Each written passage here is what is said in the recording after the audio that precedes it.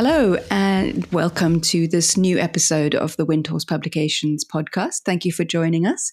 My name is Dhamma Mega, and I'm the publishing director at Windhorse Publications. Today, I'm speaking with Nagabodhi about the book we'll be releasing in February this year. You may have heard of Nagabodhi, if for no other reason as the author of the book Jai Bhim, Dispatches from a Peaceful Revolution, which was about the new Buddhist movements in India in the wake of the extraordinary leadership and conversion of Dr. Bhimrao Ambedkar. And today we have an in-depth conversation, Nagabodhi and myself, about his new book, which is a biography of his teacher and friend Sangharakshita, who is the founder of the Triratna Buddhist movement and order, and a rather extraordinary and complex man, and a pioneer of the movement of Buddhism to the West. So I hope you find Nagabodhi, his stories, and his reflections on Sangharakshita and writing about Sangharakshita interesting. Hello, Nagabodhi. Hi, Dhamma Mega. Really nice to see you today. So you have quite recently written a book about Sangharakshita. What's the title of the book? The title is Sangharakshita, the Boy, the Monk, the Man. Great. So some of you will definitely know, some of you who are listening will definitely know who Sangharakshita is, and some of you might not if you're fairly new to the podcast that we're doing. So Sangharakshita was, amongst other things, the founder of the Triratna Buddhist movement. So maybe, Nagabodhi, you could just, before you talk about writing the book about Sangharakshita, just talk a little bit about when you met him, in your own first meeting with him. My first meeting was oral, in that a friend at work, I was in a BBC cutting room, and the person I was working with most closely in that cutting room, I was the trainee assistant editor. The assistant editor was already involved with Sangharakshita, and I was already calling myself a Buddhist. And this friend lent me a tape, one of Sangharakshita's, a tape of one of his talks, his talk on the Tibetan Book of the Dead. Strong stuff. Yes, but I was very, very, very, very pleased to listen to it.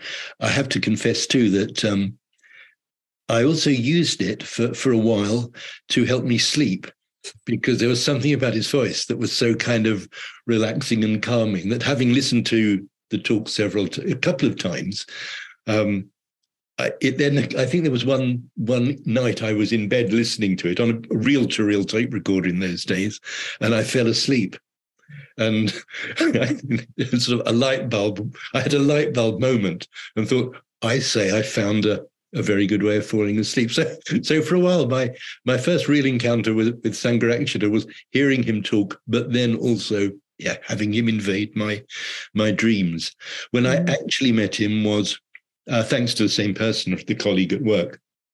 One November night, a rainy November night in 1970, he kind of dragged me along. I wasn't wanting to meet a teacher or join a Buddhist group, but he was a cutting room. A BBC cutting room is a very small space, a little bit bigger than a phone booth. I let him persuade me to come along to a talk, and it was a talk called the Jewel in the Lotus, which is one of, really is a very, very engaging, magical, interesting, stimulating talk. So I was very lucky that was the first talk I heard. I have written about this, not in this book, not in the one I've just finished, but in Jai Bhim, the book I wrote about 40 years ago. I was in the front row of a very small audience, maybe 30 people, maybe 40 people in the room. And Sangharakshita was got up to speak, not terribly prepossessing, this man in his mid-40s, wearing robes, but also very obviously a thick mustard sweater underneath it. And sort of civilian clothes underneath the robes, with his hair down to his shoulders, his fingers covered with rings. It wasn't like my first meeting and handshake had particularly got me excited. But when he got up to speak, and he just talks at the beginning of that lecture about, he just spins a kind of an image of a caravan, caravan of Tibetans with some lamas and their outriders making their way across the Tibetan plateau. And he's going to weave the way to how you come across walls with the mantra engraved on it, and past stupas with the mantra painted on it. But as he just stood there talking about this, just weaving his way into the story before he'd really got started, I came close to fainting. I was in the front row on the extreme distance from the door. So to get up and leave the room would have been, I was too self-conscious to do that. So I sat there, and for a long time I pondered what was going on. And it wasn't anything magical. I met my guru. I don't think it was, but there was something about the sort of simple authenticity and ease with which he spoke. Again, about nothing magical, Tibetans on ponies going across the desert wastes. But there was something about him that was so authentic that it was if whatever in me was shallow and unformed recoiled in shock. That's the only way I can explain it. And yet he, in other ways, was so ordinary and not particularly attractive, or, as I say, prepossessing. But that was my first encounter with him. So I mean, it was months before I went back to anything else. I mean, it didn't mean, that's it, I found him. It was, again, the same guy. I was by then working in the play school cutting room. But my friend Steve would pursue me on the internal phone system, wherever I was working, wherever he was working, say, man, when are you coming back? You got to meet. And eventually I let him persuade me to go to an FWBO festival day. Very, very small occasion, but there was something about it that got me intrigued, and by the people as well as him.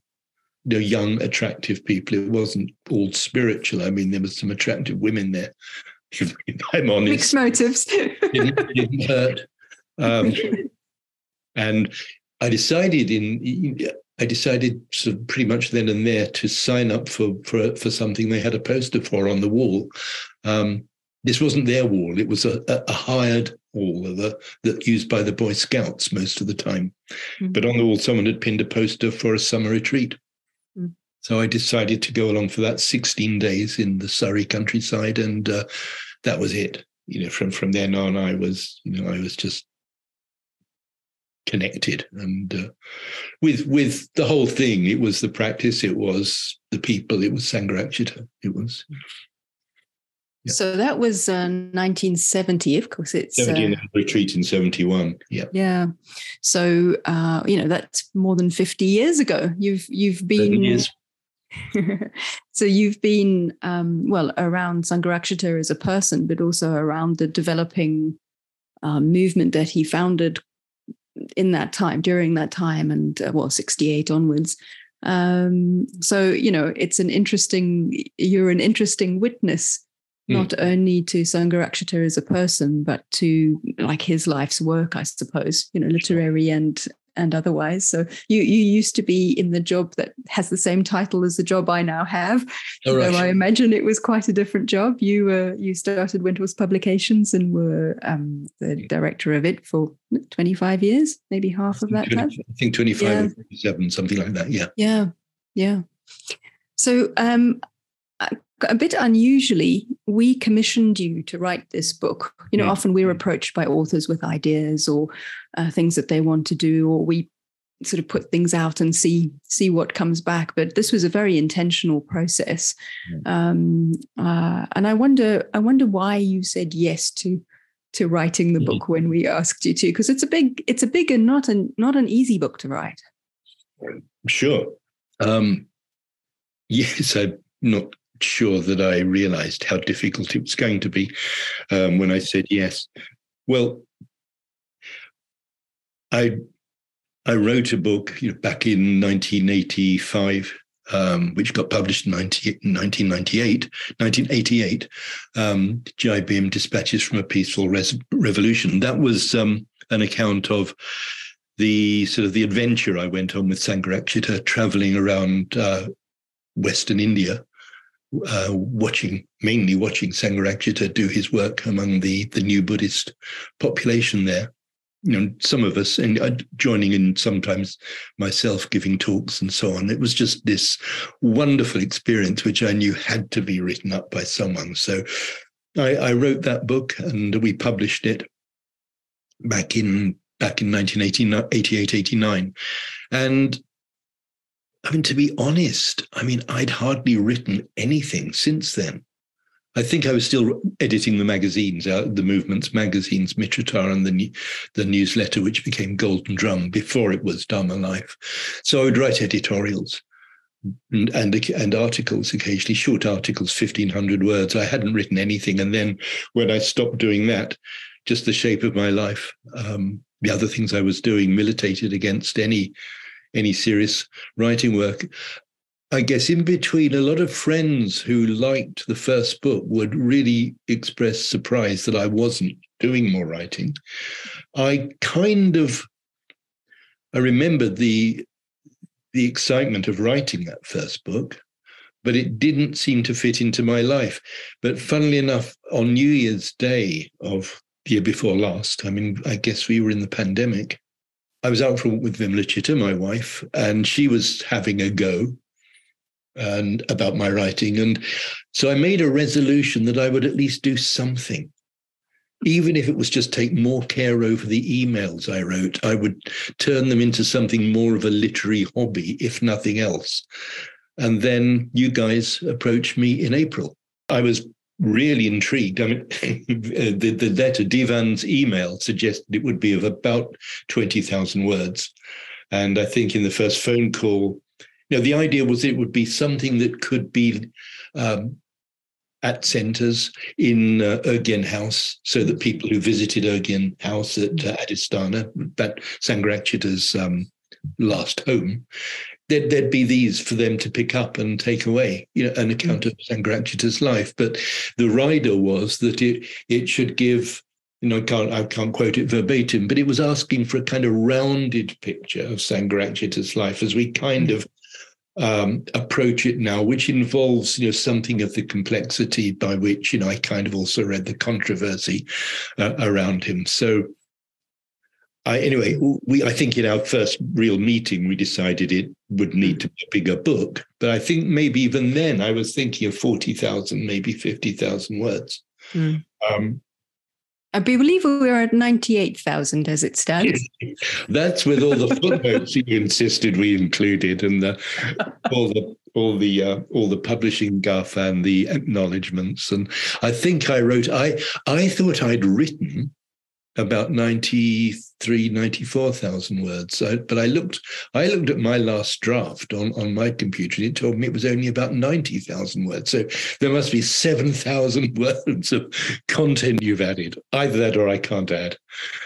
But yeah, it's turned into a real book.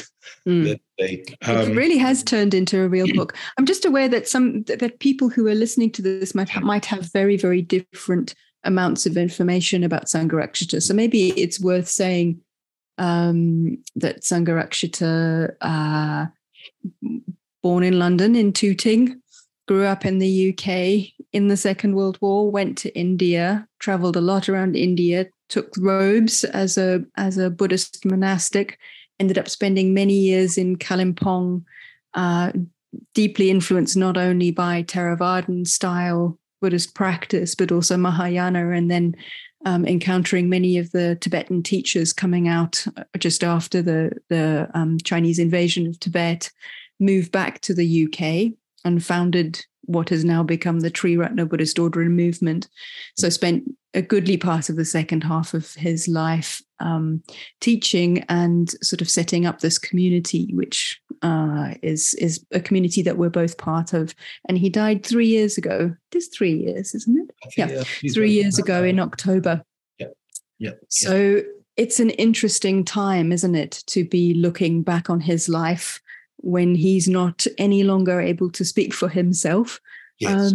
And there's a number of people writing and thinking and speaking at the moment, sort of wanting to reflect on his life. And one of the reasons we wanted to commission this was that people are coming into Buddhist centers and learning to meditate and getting to know the community that we're part of, who otherwise would have gotten to know him.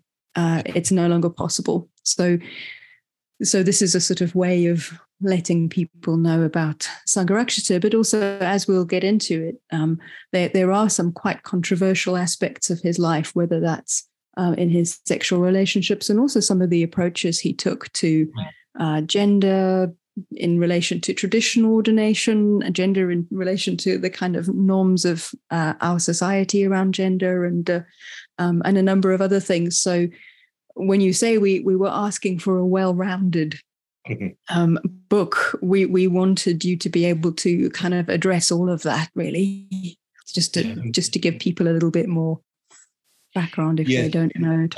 And I think to the way you laid it out, which was a reasonably useful précis of the story.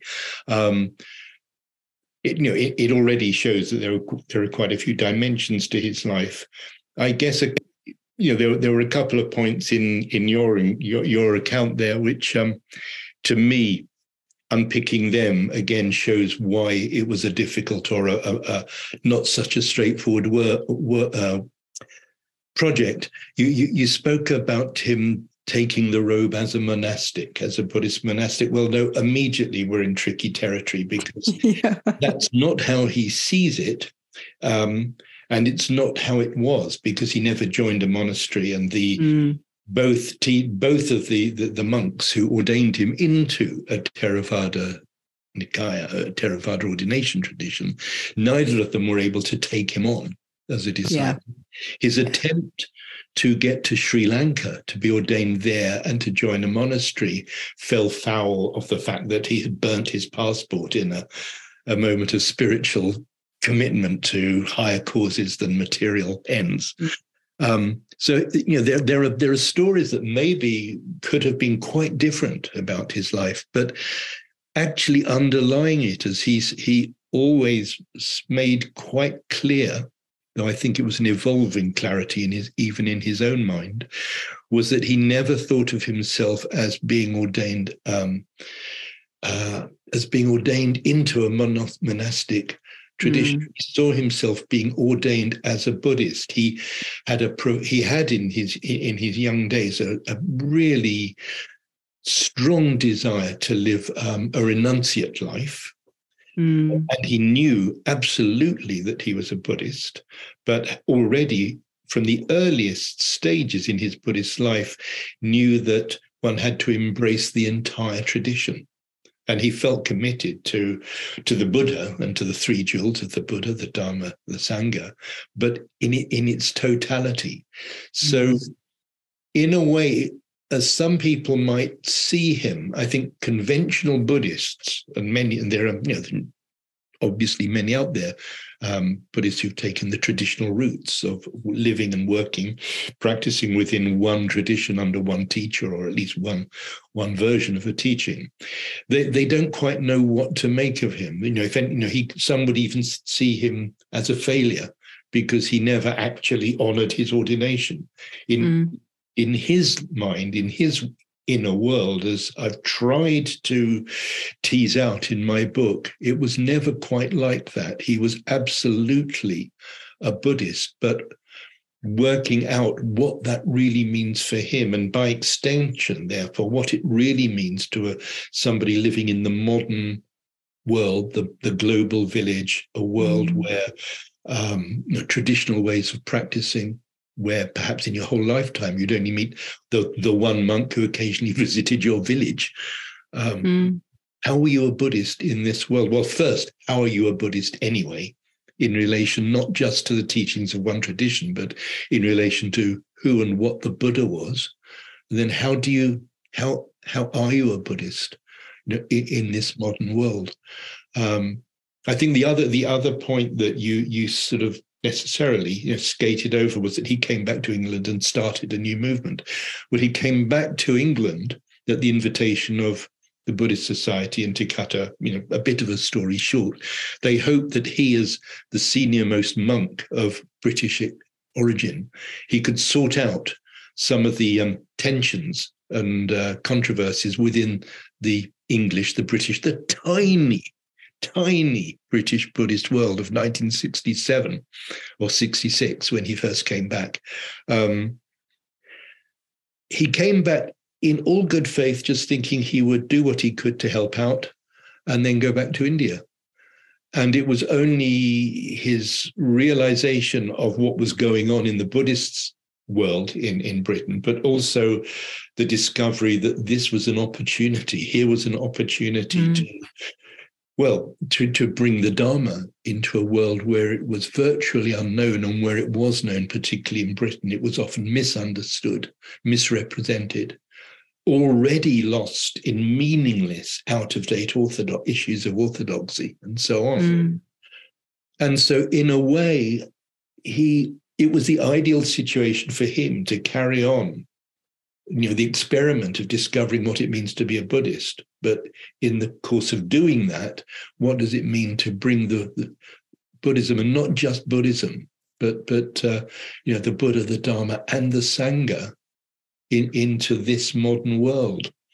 So it was a kind of two-way process. What was going on in him affected the kind of movement he founded and the opportunities available to him in the West as a very sincere Buddhist practitioner allowed him to do it in a new way. And so already, we're happy to move on to the sort of the sect stuff, but it was, that's the real core of the thing. And in a way, the sect stuff is merely an extension, of that, of what does it mean to be a Buddhist? What did it mean for him? What does it mean for anyone? And in particular, how does one go about doing it in this world? And he didn't just have the idea of starting, his own little group. There are plenty of famous teachers, famous because they've written books, who've never tried to start a movement. But from the earliest time, he saw the West, and in a sense, beyond that, he saw the modern world needing the Dharma. How do you do it? I think it is one of the most kind of interesting and, in a way, complex dimensions of the book, which actually don't come across as particularly difficult to read or engage with, because you tell it so well and with so many stories and anecdotes and perspectives.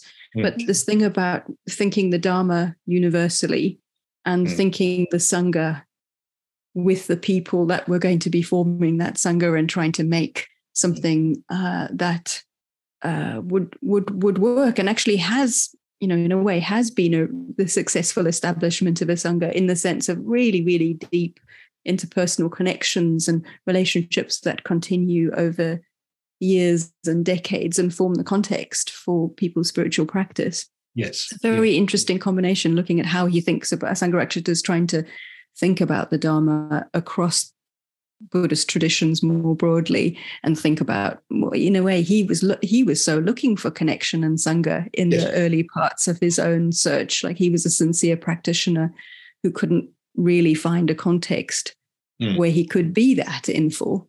Yes.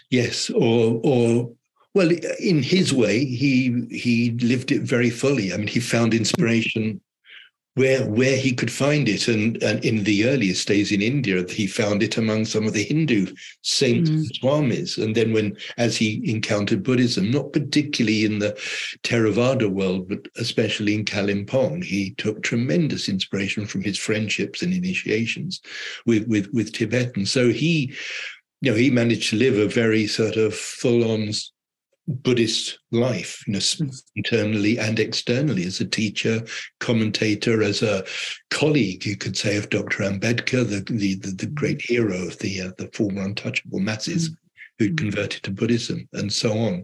So he was living that life, but in the West, it just presented new opportunities and new challenges. just referring back to some the way you put things. Somebody who's read the book,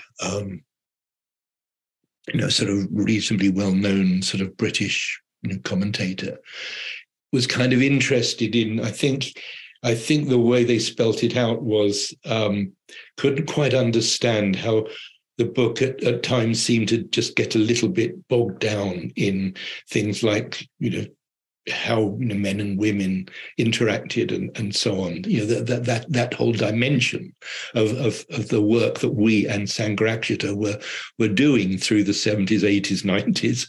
I think we're pretty sorted out now. But I realized after a while that I realized, yes, people don't kind of get it, because we're so used to Buddhist teachers who come over and, well, they become well known as meditation teachers. That's what they do, or they have a particular angle on Buddhist life, Buddhist practice, which they communicate through their books while maybe living in one, particularly most of the time in one monastery that they've set up. I can't really think of anyone else who has established from scratch and even thought, deeply, well, what would it mean to just wipe the slate clean and create, a context, an environment, fed by a stream of teachings that might work in the modern world. Although there's a very fat anthology of material that Vidya Devi, a member of our order, has put together of Sangharakshita's teachings on meditation, I don't think any of us really first and foremost think of him as our meditation teacher. I mean, he was one, but and we practice within his system, so to speak. But you can think of other people who are well known as for their meditation and for their meditation teachings. I think it's very hard for people to grasp the scale of Sangharakshita's ambition and what's the word? Daring. There's the Yiddish word chutzpah, which I think I use somewhere. Is what a nerve, what an extraordinary thing to have taken on. But that's he did nothing less than that, or he tried to do nothing less than that. Rereading the book, it's the book a bit like his life. You say, if somebody had to have done a palm reading of him, they would have seen a sort of something that looked a bit like a dividing line, a life in India and then a life in the UK and from the UK, let's say. Yeah. I think rereading the book, some of which is drawn from his own memoirs and his accounts of his travels in India, and as you say, like trying to figure out how to live his very strong commitment to the Dharma and find inspiration and ways and places of practicing.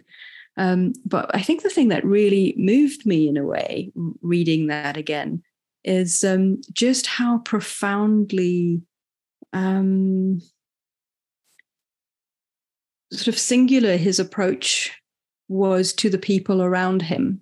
It's kind of profoundly. He says at some point that I'm going to misquote this. You might have to give me the correct words, but that he really, really believes at the level of a life and death commitment to the idea that any human being can be a friend with any other human being. That's sort of the spirit of it, and you really see this kind of an individual moving amongst a huge range of people. Yes. Finding connections and friendships and a sort of way of moving through that society, which, of course, him being a little bit of an outsider in relation to caste gave him freedom to move. Yeah. And we can maybe talk about his experience of being an outsider in terms of his sexuality as well. Yeah. But I think I was just quite moved and impressed, and you've captured in a way kind of slightly singular, very driven, anachronistic man who nonetheless moves through all of these social and sort of spiritual spaces with extraordinary ease. It's fascinating that, he had a happy childhood, though he was, confined to bed for months, 2 years. There seems to be a little bit of a question hanging in the air just recently as to, from his own mouth, whether it was 8 months or 2 years. I've written 2 years because that's how he always spoke about it. But, he said that he had an inner life that was far more sort of demanding and engaging and absorbing than you'd find even among the most extreme introverts.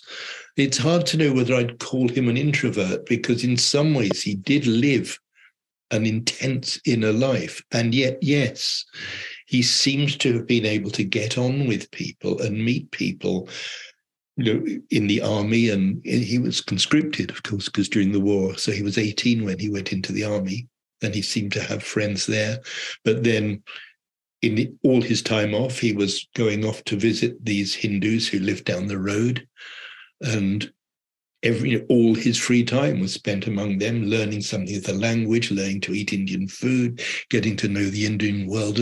And that was when he was 18, 19. And it continued for the rest of his life, whether they were Tibetans or Chinese people that he lived among in Kalimpong. He always seems to have been able to just make connection, learn from people. He was a real collector. In later life, he collected and polished stones, but he was collecting. I mean, his knowledge of such written Buddhism, and accounts of Buddhism as there were when he was 17 and 18.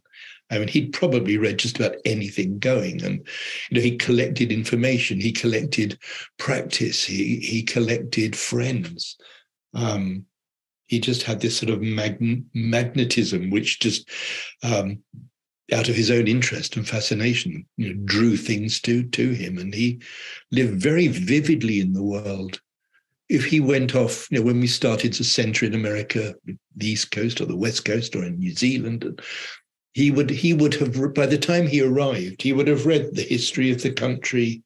He would be familiar with the poets, its literature, its laws, and the Buddhist scene in that country. He lived in 4 dimensions. Mindfulness for him wasn't just space. It was also time, and it was also the kind of cultural depth of a place. To be around him, in a way, yes, he lived very vividly among us. That didn't mean that he was, he wasn't easy friendly. He could be, but I lived with him in communities twice, and he enjoyed teasing. He enjoyed telling anecdotes. He enjoyed being able to talk about the books he was reading to a degree that was daunting. But there was also something about him that was so engaged in purpose that there was also a slight force field pushing you away. And this was one of his intimate friends. And I don't mean by that just sexual partners. I mean, there were friends who just quite easily and naturally he opened to. And again, they would come from any country and any social class. There were people who took to him and who he took to in a way that transcended the fact that he was the teacher or even a Buddhist. And he would, just have very easy, relaxed friendships with them. People who he spent a lot of time working with in the movement, it wasn't necessarily the same. We were close, and I was one of them. And it was certainly a friendly relationship, but a lot of the time you were very clear it was a working relationship and a teaching relationship, which again made his character fascinating to be around and a constant koan for some of us, to be honest. You do tell some fantastic anecdotes from the sort of friendly, easy to get together with to how excruciating and awkward some of the dinner parties could be, as everybody just got intimidated and didn't know what to say. Were you ever at one of them? I wasn't, but I have met him in that sort of mode, very, very little, very, very little, I don't know what to say. It's not even feedback, but, very, very little facilitating of social processes. No, he didn't. I did see him try once. It was a very awkward occasion at Padmaloka community. He invited about 8 women from the Norwich Sangha, 8 members of the Norwich Order, and to dinner, but asked 2 or 3 of us to kind of to wait on them. And it was like no one knew what to say. And I think eventually a couple of them at the other end of the table just started talking to each other. And Sangharakshita was sitting there, and he just turned to the person on his left who was blushing scarlet with awkwardness and just said, "A penny for them," that English phrase, "a penny for your thoughts." And I don't think she even knew what to say. It was just such a poor Banti, poor her. He wasn't terribly good at that sort of thing. But in a way, it was fine in India. Arriving in India, people would come to visit him in the flat where we were staying, and it was enough, to just say hello, maybe bow before him or prostrate to him, and just sit there watching us talking. Some of them, he spoke Hindi, so he could speak to, old friends who he met, but it was enough for them to take darshan. And, darshan obviously is not a British institution. And it's it's not that he was trying to enforce that. But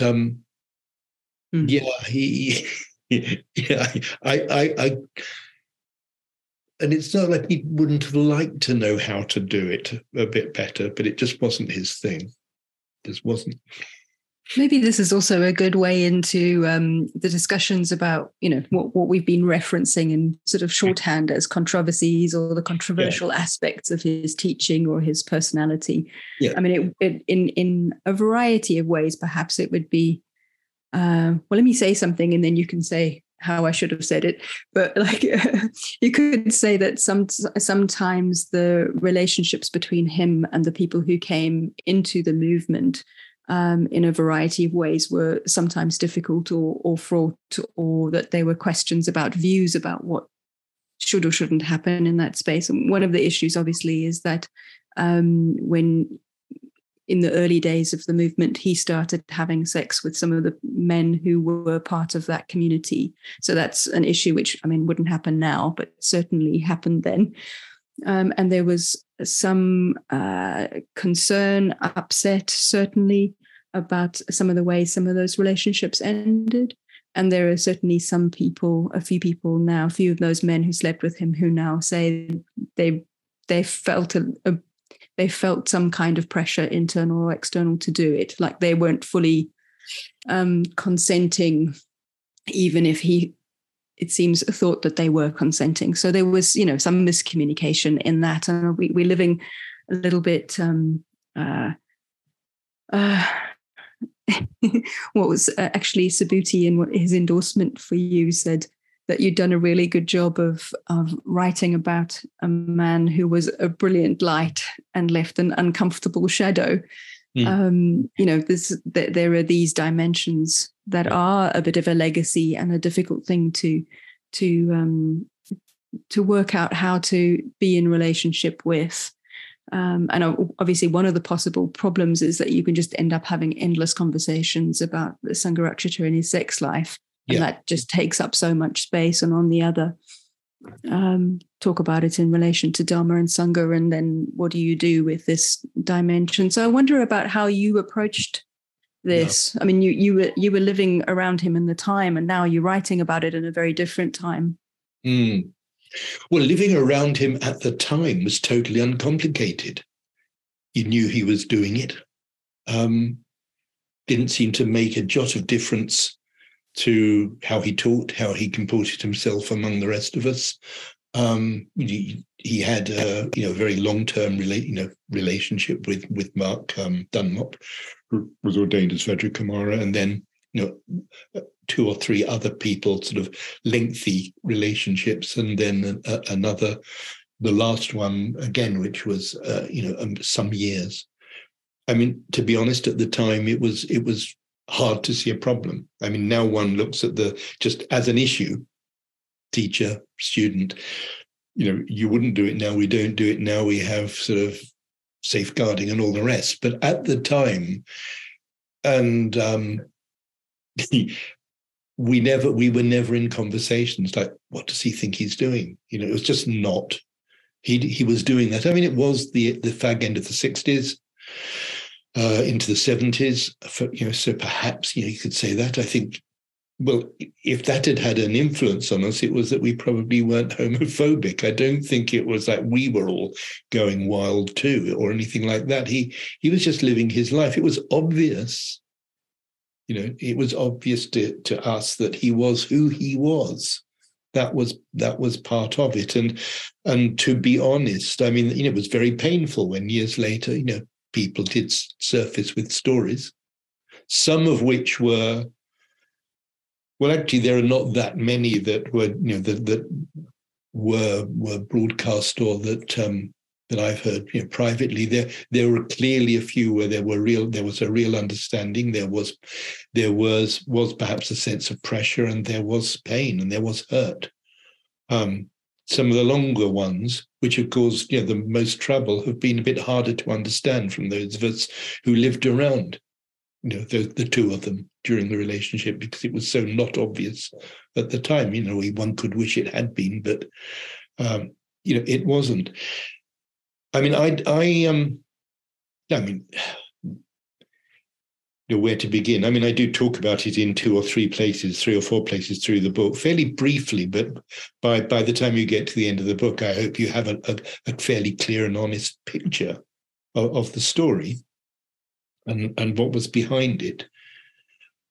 Something worth pointing out, because I think it's important, is that his reputation in the Buddhist world, and he's something of a pariah in some quarters, and I think always will be.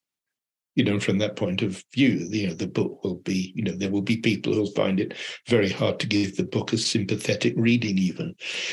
That side of Sangharakshita's reputation was already formed by the time I got involved in 1970. I was assistant editor on a television series called The Long Search, which was on. And I remember the director saying that he was going to meet this Buddhist monk the next day and made a really rather lewd, I won't repeat it, comment about what he'd heard about him. This was in 1970, 71. Now, all those rumors about Sangharakshita, which established his reputation, were based on his friendship with Terry de la Mare. It's a friendship that I devote a chapter to. And there is absolutely no question that was not a sexual relationship. Terry was a good-looking man. The age difference wasn't so great in those days, but it was about many, many other things, but it wasn't about sex. I suspect that with Terry, Sangharakshita felt free to talk about the fact that he was gay, because Terry had his own sexual issues, that he wrestled with as a heterosexual.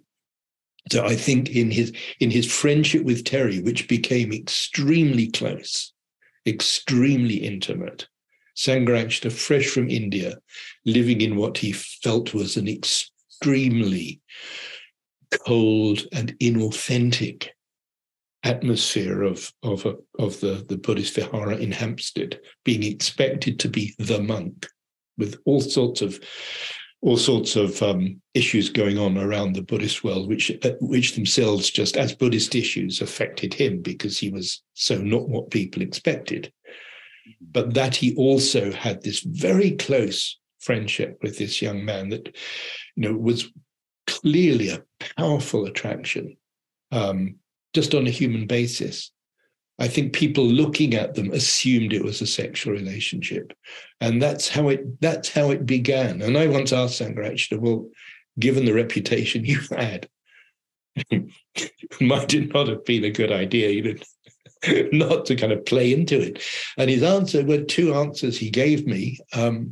One was, well, of course, I could have remained celibate, but then we would have a totally different order and movement. Because of course he would have been doing the monk thing, and in a monkish way and all the rest. He couldn't have really done the full 9 yards of the project that he was engaged in himself and as a Buddhist. The other answer was sort of, well, if that's what people think of me, why do I need to restrain myself any longer? He'd known that he was attracted to men from the age of 14. In India, as a monk, in living, to the extent he was living as a monk, wearing the robe in India, he did. I mean, he wrestled with the tension sometimes, and his poetry shows that. But he told me point blank to my face that he observed the traditional Vinaya to the letter, which would of course mean celibacy, chastity. But when he was back in the West, it seemed quite natural to him. In partly, because already through his friendship with Terry, he'd got used to being just a person. Terry Delamere called him Dennis. It was with Terry that he started to just wear ordinary clothes when they went off into London together. He just started to feel his way into being a person not defined by the outer sort of the outer living of a sort of monk's life. He'd already in his mind been gradually challenging that for years anyway. What the meaning of the monastic life is, what the meaning of orthodoxy is, and so on. These are issues that had gone back years. So once he felt free, yes, and yes, in a sense, you could ask, someone might say, yes, but why did he restrict his actions to the movement, to these younger people who got involved? In a way, the simple answer is because that's where he was living. It's back to his sense of purpose. He wasn't going off to clubs he had no life other than his life as a Buddhist. And if you strip away feelings of unnecessary feelings of guilt and homophobia, and if, as he thought, the people he got into sexual, whether it was a relationship or an encounter with, if he thought that they were into it as well, which he did, in a way, it was, for him, it seemed quite a straightforward matter. He was aware of the complexities in terms of how that might look outside, but the people he was living and working with, we weren't bothered. So in a sense, he didn't have to address it. Mm-hmm. Later in life, when the stories started to come out, that's when perhaps some of us were disappointed that he didn't say more. And it's one of those areas where in writing the book, I could, many times where I would have loved him to be alive, so I could go and ask him all sorts of questions that I never asked him when he was alive. Mm. But, there are questions perhaps in that area, but I, on the record in several interviews, talked to him about that side of his life more than anyone else. But yeah, when some of the pain that his mistakes, his misjudgments had caused surfaced, it was tough. That it took a very long time, some years, before he wrote, the apology that he did, and whether you'd call it a confession, but by then he was getting on, and some people thought, well, we shouldn't pressure him at his age. We've got what we've got from him. Let's just leave him alone. I mean, I didn't think that at the time. I was quite militant and I can remember one very bitter argument with a close friend, he taking the side of, look, come on, leave him alone. And I was being very stroppy. No, why can't he speak? But for whatever reason. Mm-hmm. And I think when I say that, I think he would have had a reason. I don't think he was just afraid. Mm. I don't know. Well, I think in a way you have to read the book and see what I've made of it. Everyone's free to make up their mind. Mm. And in the end, you also have to make up your mind as to how seriously, in your sense of the man, particularly if you're involved in Triratne, you have to make your own mind up as to how much that matters, whatever your understanding is of what he didn't do, who he didn't hurt. We're just left needing to make up our own mind. Well, for some people, he did no wrong. For some people, he did quite a lot of wrong, but look what he gave us. That's where we're left. And the world is changing at the speed of light in terms of people's attitudes to gender, sex, and all the rest. I mean, I really don't know if anyone will be interested even remotely in 10 years' time, or maybe the whole culture will have swung back to some kind of Puritanism, and we'll be dashed on the rocks. But I've done what I can, as the book progresses, to not shy away from that subject. If it seemed relevant, then I've addressed it, in relation to that period of his life. And I, in all honesty, I've left the reader to make their own mind up as to how they're going to live with that. I mean, I think the book as a whole is, as we asked you to do, and as you've been speaking about, and certainly a lot more than we've touched on in this conversation, a very, very rounded view of kind of his friendship, the development of his ideas, the development of his inspiration and practices, his teachers, his adventures, his experiments, as you say, with a kind of big E, his experiments with his mind, with the idea of the Sangha, with the notion of the West, with poetry, with literature. I mean, the thing we haven't really touched on is just how extraordinarily cultured a man he was, and how voracious a reader. And you talked about him as a collector of sort of ideas and writers, and his own incredible writing practice. So, there's a lot more in the book. I think in a way wanted to raise we had a little chat quite a while ago where you said, "Oh, I think you should ask me that in the podcast." And the question was, have you been too soft about Bante's sex life in the book? So I wanted, in a way, for some people who would be interested in reading the book and who would want to know how you've dealt with that area, I thought it was important to go into. But, as you say, it's a part of his life, and it's a part of the Dharma we've inherited, and it's a part of the movement that you and I happen to live in, and other people might find interesting to join, or sociologically or something else. It's interesting because, at least in the wider Buddhist world, and somebody who gets involved with Buddhism will read around, and they will find websites where he's traduced, and or speak to people who will immediately say he wasn't a real Buddhist or a real monk or whatever. So it's important from that point of view because it has affected his profile, but it also it's far more important as an aspect of the course he steered in life, which isn't to glorify it.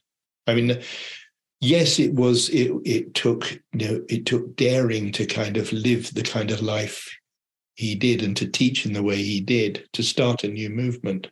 And part of that daring included, seeing, well, okay, so, is sex something, where does that come into the picture for me, for others?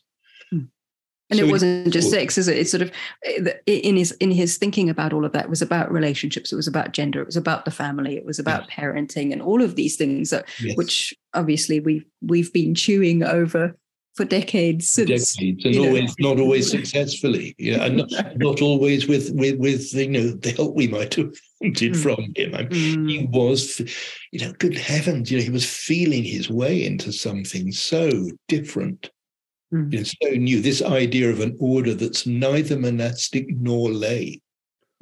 It's easy to not be monastic. And I think this is the question that, the future generations are going to face with much more urgency, because we lived an experiment for 20, 30 years of what we called our new society, where the normative lifestyle, of most order members was something really quite almost, very, very together, working together, living together. Our social life very much contained within the movement. And this is changing. For all sorts of reasons. So how that model of an order that's neither monastic nor lay will thrive when people are far less connected. Or maybe they'll find ways of connecting. There's no reason, there's no logic that says that Buddhists can only start businesses together by packing beans in a whole food shop. So, a bunch of Buddhists could get together and create a multi-billion-pound empire of some sort. Who knows? Yeah. But that was that's for future generations. Yeah. Maybe I've got one more question for you, which is obviously you lived your life in his orbit, and then you've gone back and you've written about that life and those times. I wonder how writing the biography has changed your relationship with Sangharakshita.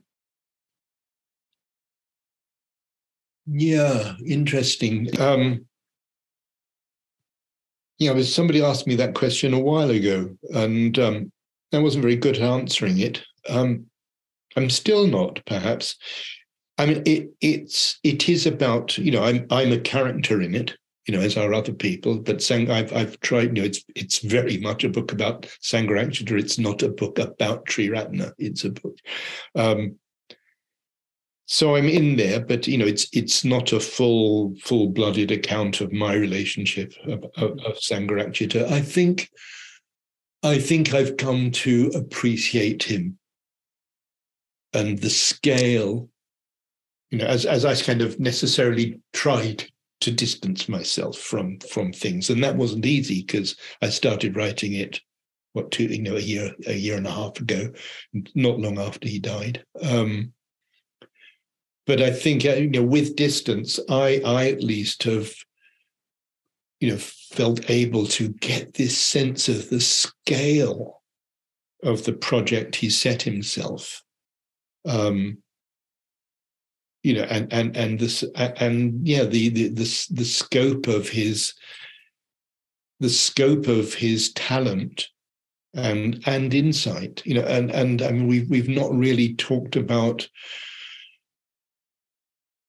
So much of his life, was so much of the life that created the template for our order was the work he was doing inside on his relationship with the total Buddhist tradition, trying to make some kind of sense of the total Buddhist tradition so that he could live it as he intuited as an organic whole and communicate it as an organic living whole, that all the traditions and all the teachers are essentially talking about the same thing and inspiring one on the same journey, that he saw that in himself and tried to communicate that, knowing that the West was ready. It wasn't, if we weren't careful, it would just get lost in a whole series of disparate orthodoxies based on traditions set up long ago in the East.